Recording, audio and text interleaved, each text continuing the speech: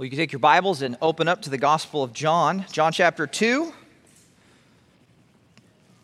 This morning, we're going to read our passage together, verses 1 through 11. And so in God's providence, this is the second wedding that I get to preach about. One Friday with Garrett and Maddie, and this morning we get to look at the wedding at Cana. And forgive me if I say Canaan. I don't know why, but you see Canaan so much. The land of Canaan, and I've been practicing. Cana. Well, let's read together these first 11 verses of this first miracle, which of course we know is John's argument that he is going to make of all the signs. This is the first, which I think not only is important in its number, he wants to show you the first, but we're going to even see the nature of it has implications as well. So John chapter 2, verse 1. John writes, "And on the third day there was a wedding in Cana of Galilee. The mother of Jesus was there. And both Jesus and his disciples were invited to the wedding. And when the wine ran out, the mother of Jesus said to him, 'They have no wine.' And Jesus said to her, 'Woman, what do I have to do with you? My hour has not yet come.' And his mother said to the servants, 'Whatever he says to you, do it.' Now there were 6 stone water jars set there for the Jewish custom of purification, containing 2 or 3 measures each. Jesus said to them, 'Fill the water jars with water.' And so they filled them up to the brim. And he said to them, 'Draw some out now and take it to the head waiter.' And so they took it to him.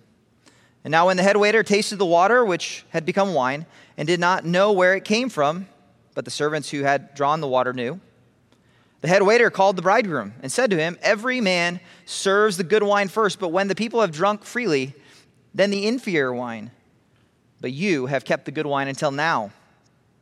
Jesus did this in Cana of Galilee as the beginning of his signs and manifested his glory, and his disciples believed in him." Father, we come during this time desiring that your Spirit would illuminate our hearts and minds as we want to behold what is seen here, what the disciples beheld, the glory of Christ on display. Lord, illuminate our hearts as we see all the different aspects of that glory and the unique way in which his ministry begins, and even something as common as a wedding, but also special, significant.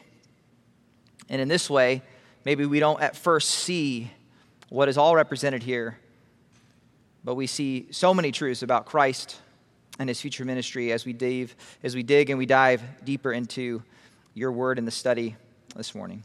We just pray this in your Son's name. Amen. Well, for those of you who have the entrepreneurial bug, you might have looked at trademarks or copyrights throughout the years. You have an idea, or you have something published, or you have a brand or a title that you want to copyright. And as you look into that, as I looked into this week, there are 3 requirements to get something copyrighted. Number 1, it has to be something that is authored by you. You got to prove authorship. It must be your own work. So you got to say somehow you, as an individual, this is something coming from you. You are the author. Secondly, not only do you have to be the author of it, or you have to say this is what I've made, or this is what I've named something, or this is what I've created, but it has to be somewhat unique. Not completely unique in the case of copyright law, but unique enough that it's clearly a distinct from other things. It's not a copy. You have to prove authorship, but you have to prove originality. And thirdly, and this term's a little bit fuzzy, you have to prove fixation. And that simply means to refer to the requirement that an embodiment of work be set down or fixed in a tangible medium of expression for a more than transitory period. That is to say, you have to actually get it out there and use it. Doesn't necessarily have to be published, but it has to be written down. It has to be in use for you to say, I want to copyright this thing. Prove authorship, prove originality, prove fixation. For those of you just in John chapter 2, you flip back to John chapter 1, in those first 5 verses, if you remember, he establishes very similar to Genesis chapter 1, that in the beginning was the Word, and the Word is going to be the Logos, which of course is going to refer to Jesus. The Word was with God, the Word was God. He was in the beginning with God. All things came into being through him. Apart from him, nothing came into being that has come into being. In him was life, and the life was the light of men. I will argue this morning as we look towards this miracle, which you might on its surface simply see something of, oh wow, he changed something, water, into wine, but it represents something far greater. And I titled it The Creation Copyright because I believe that is what he is doing in the sense of he is establishing his right as the creator even here. He's doing something, and of course, John, we know, is trying to prove that Jesus is the Son of God. He's doing something that only the Son of God can do. This isn't simple, as I don't think it'll take much to dive in and see why, but he is going to show that this is something that is truly unique and original to him, that only he can do, and it's going to get put down in history. And the Spirit is going to inspire one who I would think here that John is present as one of these early disciples and is going to get put out to say there's only one who has put his stamp on creation. Jesus is the Son of God, and he is the one by whom all things have been created. So let's dive into this study this morning, and we're going to encounter the very first sign in the Gospel of John that are all going to point to the deity of Christ. Of course, not only that, but that the response should be to believe in Christ as the Son of God. And we're going to see the beginning of that progression as we saw reading there, verse 11, that they believe. And of course, they're not believing yet in the death and resurrection, but it's the beginning of their belief that will be built upon. But as we look at chapter 2, we're going to see that this sign, this very first sign, shows Jesus is God through his power of creation and represents the beginning of a new era. For those theologians out there, this idea of a new dispensation, a new era of God's program, and the necessary response to that is going to be belief. He's going to establish, he's going to demonstrate his power of creation, and he's going to also represent something here that it's about to change. We're going to see that even in his relationship to his mother, that's going to change as well. So let's dive into the story, and we're going to look at the story from three different angles, three different approaches of just asking some questions and observe the problem. And the problem is represented here in the first 5 verses. Look with me to verse 1 that gives a little bit of the background and then the problem to this. And the background is that on the third day there was a wedding in Cana of Galilee. And the mother of Jesus was there. And of course, that's important in context because he's going to bring up this interaction between Jesus and his mother. They're there. There's a little bit of a debate over the location, but all that I say is Jesus is from Galilee. We're near Nazareth. This is close. They know these individuals. There might even be a relationship to these individuals or relation. And both Jesus and his disciples, that is, everyone around that area, are going to the party. They're invited to the wedding. Now, before we look at what's the real problem at this wedding, their weddings are a little different than our weddings. And by that, I mean we enjoy and celebrate weddings. But typically, you might be there for 5, 6 plus hours. If you're part of the wedding party or you're one of the bridesmaids, you might be getting there at 7 a.m. and you might be there till midnight. But still, it's usually contained to a single day. But for them, it would usually be contained to a much longer period of time, even over the course of a week. And although in our culture, very often, at least traditionally speaking, the bride is going to be on the hook or the bride's family is going to be on the hook for much of that wedding day, this was the responsibility not of the groom's parents, which I have 4 boys, so I'd like this tradition to come back, but it's on the groom himself. And so the man, if you want to marry a woman, you show us that you can provide for us. So typically during the engagement period, he's going to go and he's going to build a home for her. He's going to save money. And when he's able to pay for this multiple days, and of course, we love to impress as human beings. And so if you want to show honor and that you can provide, what do? Well, if your friend has a 4-day party, you have a 7-day party, right? It's a massive social gathering. And outside of really religious gatherings, this is the biggest social event of their day. You might have, let's say, if you're in Corinth, the Corinthian Games, which kind of looked a little bit like the Athens Games, but there's really not a lot of entertainment. Days would go on the same outside of the Sabbath or outside of when they would go to learn. You have festivals, but this would be something everyone would look forward to as this massive social event. They're all close. No technology that we have to connect one another. They're graphically close. They're relationally close. And this would be kind of a combination of, I would imagine, a class reunion and a family reunion kind of boiled in one. And I think of it as a class reunion in this way because my 20th class reunion for high school is coming up this spring. And all of a sudden you start thinking, I haven't seen these people in 20 years. And I want to be recognizable, right? And so you start going, I think I'll work out a little bit. At least that's my thought, somewhere in the future. Be a little more fit, right? People look forward to this and want to impress and want to be ready and prepared in every single way. But also in the sense of family, that this is something that is a massive gathering of people and special. Because they would probably be either related or they would be some level of neighbors to many of these individuals. It isn't even not that long in American history where that would be true. In fact, for me, I dove into family history, and on the Thiessen side, that's from this area, I found it fascinating that my great-great-grandpa and my great-great-grandmother were neighbors. One farm south of town, and if you know Cloisters on the Platte, that area that was built up this last couple years is where my great-great-grandmother's family farmed. And then his son, my great-grandpa, who grew up in Gretna, then married his neighbor. And so if you know Strand Park, that's where her family farmed. So why do they marry people so close? Well, who do you know, right? I mean, this is before automobiles and everything else. You marry who you know. You could say my grandpa did it a little bit, more adventurous because he was from South Bend and he married someone from Louisville. So, we really get out there big time at night. We go back that far. But it is to say, and I want you to understand, when we get to why is it such a big deal that they ran out of wine? Why would this be, in their idea in the culture, a shameful thing? Because all of their closest friends and their closest family, and something that this is the biggest event they've gathered for, it would be absolutely embarrassing and shameful and reflect so poorly on the family, which I'm gathering here, Mary knows. I'm sure Mary loves this family. There even could be some relation to this family, and she's going to try to protect the groom, and she's going to look to the greatest problem solver there ever was and say, can you fix the problem? What is the problem? Verse 3, the wine ran out.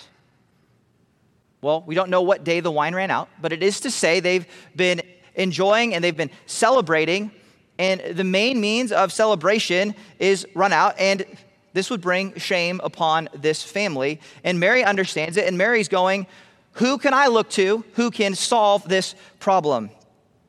I don't think at this point, some people write that the expectation of a miracle is probably here because he hasn't done any miracles. This is his first miracle, so I don't know if she'd expect that. But I would imagine Jesus is a pretty good problem solver. And she looks to him to say, I have a problem, and I'm sure she's used to looking to him and saying, what are we going to do? She doesn't really even ask a question, right? She simply makes a statement that there's no wine, and she makes it to Jesus. And we're going to see there's an expectation put on him.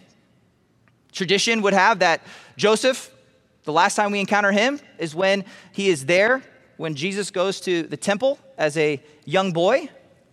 And it's very likely that as she looks to him, not only is he not mentioned, she looks to him for authority here, or the head of the household. Jesus is known not only as the son of a carpenter, but a carpenter himself.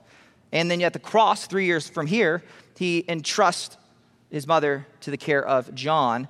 So it is very likely that Joseph has died at this point, somewhere between that time of we see him at the temple when Jesus is a young boy to this period. And so she's not looking to Joseph, she's looking to her oldest son, Jesus.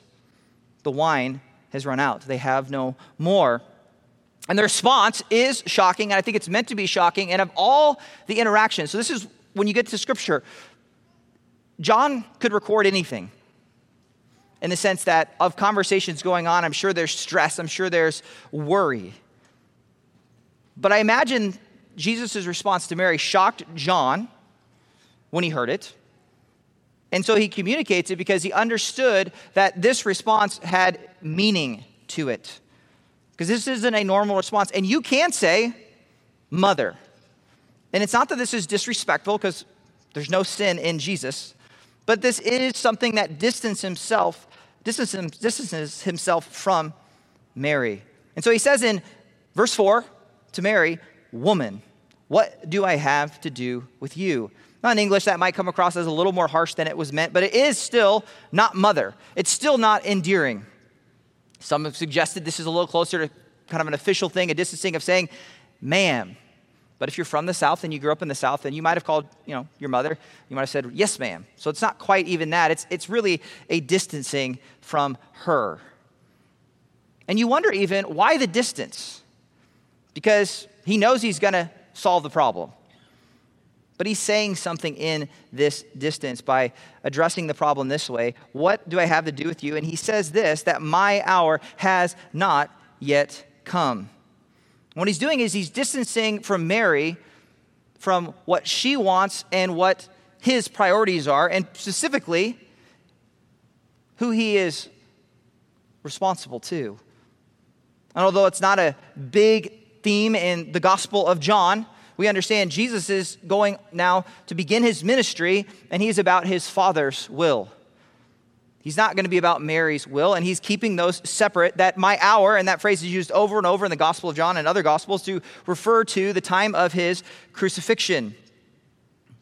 And there are a few things going on here where, depending on the nature of the miracle and the publicity of all those things, that he's saying, I'm not ready yet to go to the cross. One of the reasons you're going to see outside of festivals, he stays away from Jerusalem. So he's respectful, but he's saying, Mary has a maternal authority, but it does not extend into his messianic ministry. This phrase, what do I have to do with you? It's used 5 other times. And every single time that it's used, the other 5 is coming out of the mouths of demons. I find that interesting. But really the point is, when the demons respond to Jesus, they're saying, what do you have to do with us? And they actually even refer to this idea of time. For example, Matthew 8:29, and behold, they cried out saying, talking of the demons, what do we have to do with you, Son of God? Have you come here to torment us before the time? What Jesus is saying here with this phrase is saying, there is a distancing and there is a, Mary, you don't have the authority to press into this area. Jesus is an obedient son, but he's an obedient son not to Mary, but ultimately to a higher authority than his earthly mother, that is to his heavenly Father, because he is the son of his heavenly Father. He's the Son of God. And I think this statement here makes it very clear from the beginning that there is going to be no familial kind of advantages in his ministry. And you're going to see that here in a moment. Throughout his ministry, it kind of comes up over and over in different places in different Gospels. That is to say, you're not going to get to Jesus in any special way through his family. Even his mother is going to have to come to him as a disciple. It's going to be about grace and faith and not your pedigree. We've talked about this before, and the big idea of the world throughout the Gospel of John. It's not just for the Jew. It's not even just for Jesus' family. Everyone is going to come by one means, and that's through faith, believing in his work on the cross and his resurrection. It's by faith, not by family. A couple places just to highlight this where you see this idea played out even more through different Gospels. Matthew chapter 12, verse 46 says, while he was still speaking to the crowds, this is talking of Jesus, behold, his mother, his brothers were standing outside seeking to speak to him. And now someone said to him, behold, your mother and your brothers are standing outside seeking to speak to you. And in a similar way, his answer is not disrespectful, but it is a distancing. And he answers in verse 48 to the one who was telling him and said, who is my mother and who are my brothers? And stretching out his hand towards the disciples, he said, behold, my mother and my brothers, or behold, to those that he's looking at, his disciples, behold, my brother, my mother and my brothers. For whoever does the will of my Father who is in heaven, he is my brother and sister and mother. And in Mark chapter 3, very similarly, when verse 31, then his mother and his brothers arrived standing outside, they sent word to him, calling him. The crowd was sitting around, and they said to him, behold, your mother and brothers are outside looking for you. And he answers, who are my mother and my brothers? And behold, look, you are my mother, brother, sister, and mother. The implication of this is that there is no Christian pedigree. For good or bad, no matter who your parents are, whether Jewish or not, whether good or bad, whether rich or poor, there are no spiritual advantages. You are equal at the cross. I think it's even worth noting here that within Catholicism, and you see kind of that idolatry that goes towards Mary, that she can bend Jesus's ear, and where you see clearly in biblical terms and clarity here that that's not true. She's not able to do that. It's not to say that she's not special. It's not even to say here that I think she's going to respond in faith. But there's only one way that you go to Christ, and it's through belief in him. Not by faith, or by faith, not by family. In fact, notice Mary's final words in verse 5. I thought this is interesting just to look at this, that her response, because you see her approach Jesus with kind of the authority of a mother. Solve my problem. But her response is the true response of a disciple, and the response that you and I should have. What would you respond if thinking of the mothers here? Or maybe even fathers, if your son would say to you, what do I have to do with you? My time's not yet come. There's trust that she says, I trust that if he's going to do something, he'll do it. And if he's not going to do something, then he's not going to do something. And her response seems to be open and one of discipleship and one of belief, that she simply says in verse 5, whatever he says to you, do it. I see an open-handedness in that. A trust that if he decides this is the time to begin his ministry, go ahead. If it's not, that's okay. He'll decide because it's his timetable. He's the one in control. And you see that transition of that motherly authority giving way to this relationship changing to one of discipleship and belief. And so we see the problem, though, of the narrative is that there is no more wine. That's what sets up this miracle, as we're going to see in verse 6. And so we see the problem. And then secondly, we're going to see the provision. And that is, Jesus is going to provide this miracle for this wedding. And his mother, after saying to them, do whatever he says, verse 6 goes on and explains what happens. What he does is he tells them that they're going to take these 6 stone jars. It says, now there were 6 stone jars set there for the Jewish custom of purification, containing 2 or 3 measures each. And Jesus is going to say to them, fill the water jars with water. And so they filled them up to the brim. And then he's going to say, draw some of it out now, take it to the head waiter, and they are going to take it to the waiter. And when the head waiter, as we've read earlier, gets it, he is going to be amazed. And he's going to say, this is not just wine, which of course it was water, right? We saw that. It's turned into wine, but it is, he's saying, the best wine. I think there's going to be something symbolic about that was saved for the last. But these stone ceremonial jars, back to verse 6, we're going to see, are large.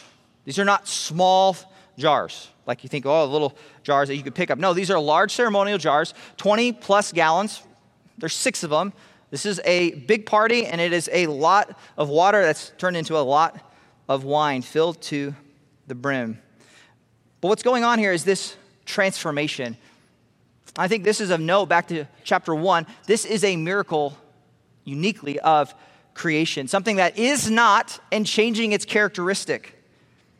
You think of the process of making wine, it is a long process. It's very slow. It can take full 3 years to get from the initial planting of a brand new grapevine through the first harvest, and the first really vintage might not be bottled for another 2 years after that.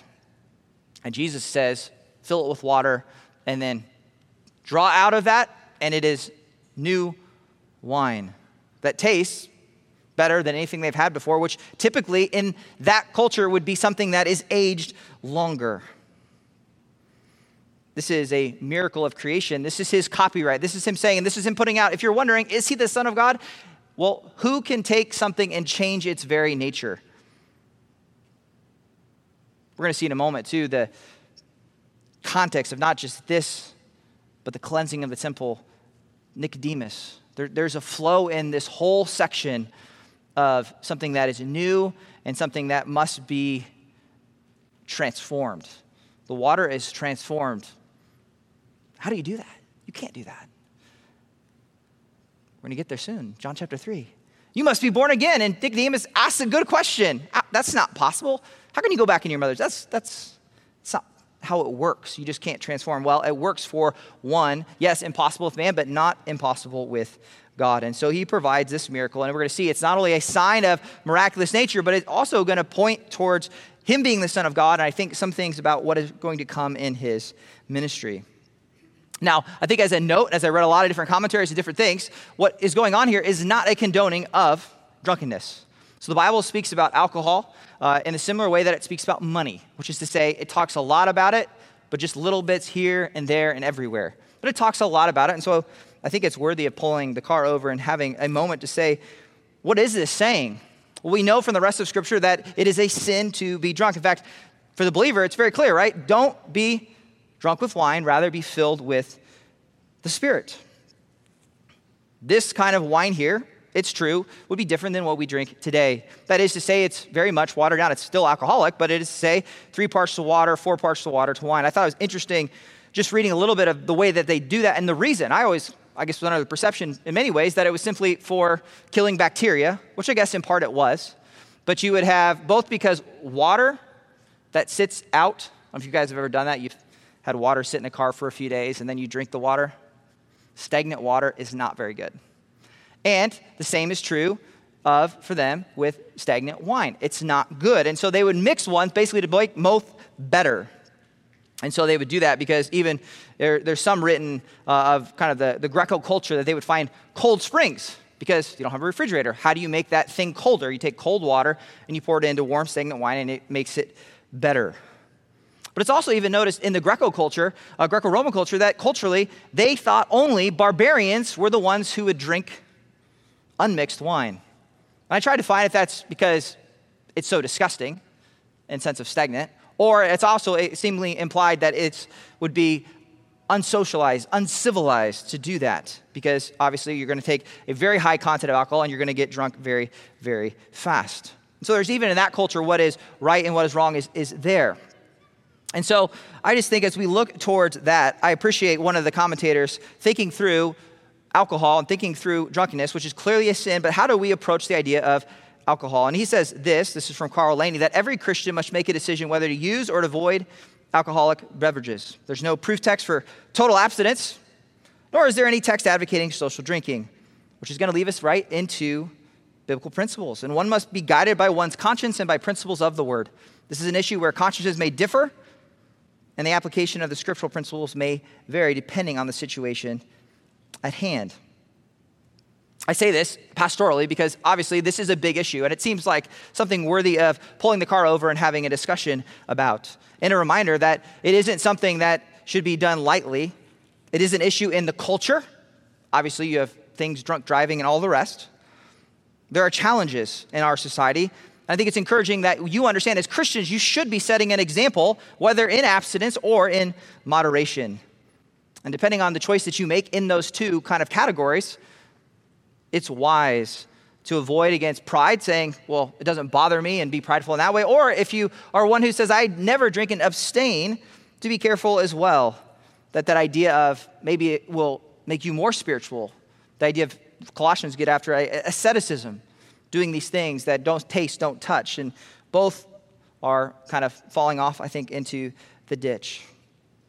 And so I just would say, be wise and be examples, as Laney put, whether in abstinence or in moderation. But what Jesus is doing here, again, is very cultural and very appropriate, and they are going to be very thankful that he does it. I think that's important to note, as well as acknowledge the rest of Scripture and a lot of caution throughout, especially you think of Proverbs with these things. But what overall does this represent? What is the bigger picture of Jesus not only being the Son of God, but also the nature of the miracle? I think we got to look at, as I said, the larger context of what's going from 2:1 all the way to the end of chapter 4. And if you even look at a glance with me, what comes after verse 13 and forward is Jesus is going to cleanse the temple, right? It's something that is bad, and he is going to make good by cleansing and getting rid of it. Even you see the cleansing of what kind of jars were used. They were purification jars. You're going to see this idea of being born again, that you need to be a new creature. As Paul would say, a new creature, the old is gone, the new has come. Think of chapter 4, the Samaritan woman who's offered living water at the well. In John, there are often things are representative of something more than maybe at first appearance, whether it's living water or bread of life. This is the first miracle. And I think you can draw some understanding of the entirety of Jesus' ministry from the broader section of what is this building towards about Jesus. What is it telling us about not only him, but the beginning of his messianic ministry? They point to 2 Corinthians 5:17, the old is gone, the new has come. Again, one commentator notes this, I thought it was so helpful, worth even quoting, which is that the 3 chapters he's talking about, 2 through the end of 4, represent the replacement of the old purifications by the wine of the kingdom of God, the old temple by the new and the risen Lord, an exposition of new birth for new creation, a contrast between the water of Jacob's well and living water from Christ, and the worship of Jerusalem and Gerizim with worship in spirit and truth. There is going to be this contrast that we're going to see, the old and the new, that when Jesus comes, this is something new. And that's why I opened by looking towards, we're going to see these signs that show Jesus is God through his power of creation, and it represents the beginning of a new era in God's program. This is a new era. When we look towards communion today, it is that his blood begins a new covenant that's shed for us. So yes, practically speaking, Jesus solves the problem. He provides wine. He saves the couple, the groom especially, from embarrassment and from shame. He blesses his mother. But he is also demonstrating that he transforms something that is water into something that is better or more valuable. And he does so, as we'll see here, abundantly and full. They filled it all the way to the brim. Some have noted that the old purification laws, as it were, must give way to something better. You're not going to put new wine in old wine skins. God provides freely through Christ. He forgives lavishly, we'll see in his Son. And for those who put their faith and their trust in him, he's going to cleanse them of all unrighteousness. You don't need to go back to the old law. You don't need to go back to Jewish law, old purification laws. No, you have something better in Christ. And John is masterful at this point in accomplishing his purpose of showing you that he is the Son of God, and also in what ways will he look towards purifying you. And it's not towards simply performing a miracle of creation, but it's going to be, as we're going to see in verse 11, that is this push towards belief. And so he's taken something that, again, they would expect. Look at verse 10. Every man serves the good wine first. That's what they expect. And people have drunk freely, then the inferior wine.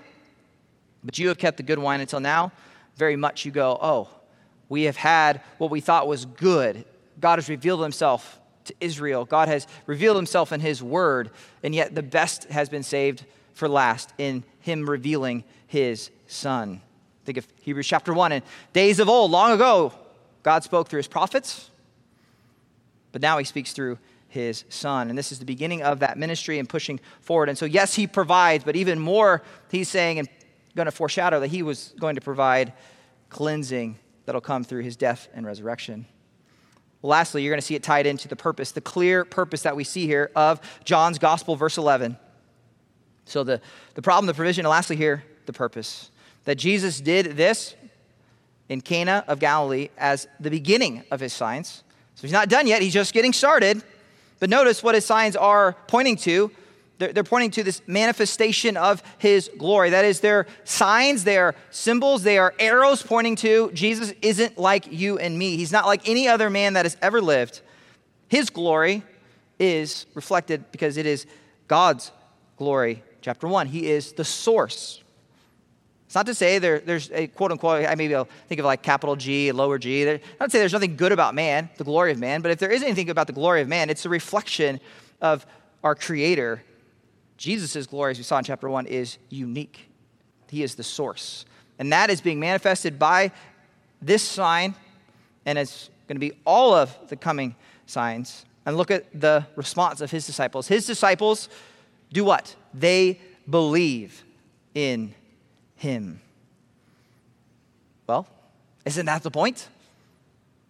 He's not done yet, though, because he's got to fill out he's got to build that term. We talked about in the first week, if we looked at the Gospel of John, that belief in this book kind of moves progressive, that there is such thing as superficial belief. That is belief that, okay, Jesus is a good person, or Jesus is a historical person. Jesus is somebody who I respect. But that isn't what he wants as you come to, we get to the end of this book. He's moving towards, he is more than that. You want to see his glory, and it's going to be revealed not just in a miracle at Canaan, but it's going to be revealed when his time does come, when his hour does come in verse 3. And he's going to be revealed in his greatest measure on the cross, in his resurrection, in his exaltation. And every step of the way is going to push forward as we see more and more of the glory of Christ. Kind of imagine if you've ever had binoculars, or if you ever played with a projector, like a projector up here, and you can kind of take that focus and you kind of notch it, right? This is the beginning, and so it's a little blurry. But over the course of the rest of the gospel, John's going to start clarifying to where you get to the end, and it's going to be crystal clear what Jesus is going to do and who Jesus is. The glory, it would seem, though, is not visible to everyone there because there's some hidden, right? The servants, they knew where they got it. It would seem they didn't tell everyone. But the disciples and Mary and the servants, they know. They saw the sign. You could even say maybe, because we don't know quite where the servants are at, maybe they saw the sign but not the glory, but we do know the disciples, they both saw the sign and they saw the manifestation of glory behind the sign, and they put their faith in Christ. Well, he stamps his copyright on creation, on who he is, by demonstrating he has the power over creation and representing that he's not only going to create something as, for him, simple as wine into water, but his point is pushing to chapter 3. He can make you a new creation in Christ. As you look at these first 11 verses, hopefully you understand the goal of this is exposure. Exposure to Christ and exposure to his glory. And if you believe in Christ this morning and therefore one who should partake in the Lord's table together, then the proper response is worship, where we are reminded of who Christ is, even by this. And then, of course, what is it pointing to? Who he is, the Son of God, and what he has done for us in his death and his resurrection. Reminded, as we'll look towards the table, of his blood inaugurating a new covenant. That is a new way to live related to God, to have a relationship with him. And the only way in which, because God is perfect and holy and he is a judge, how do we approach him? It's only going to be through Christ, because you can't boldly approach, as Hebrews says, the throne of grace by yourself or in your sin. You got to go through the ultimate mediator, through Christ, so that God sees Christ.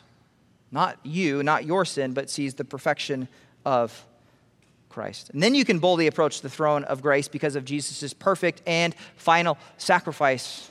And so the need of these purification jars are going to be null and void because you are purified spiritually in Christ. I pray that as we look at this, we see Christ clearly, and we are moved along in our understanding that we are called to respond in belief and trust in him. Let's pray. Father, even now as we come to your table, we think of your truths.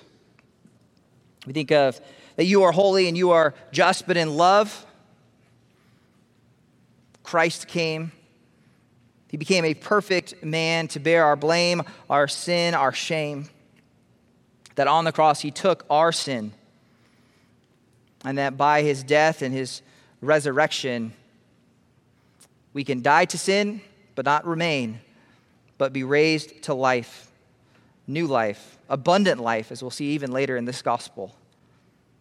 Remind us of these truths as we sing and as we prepare our hearts to partake of these elements. We just ask this in your Son's name. Amen.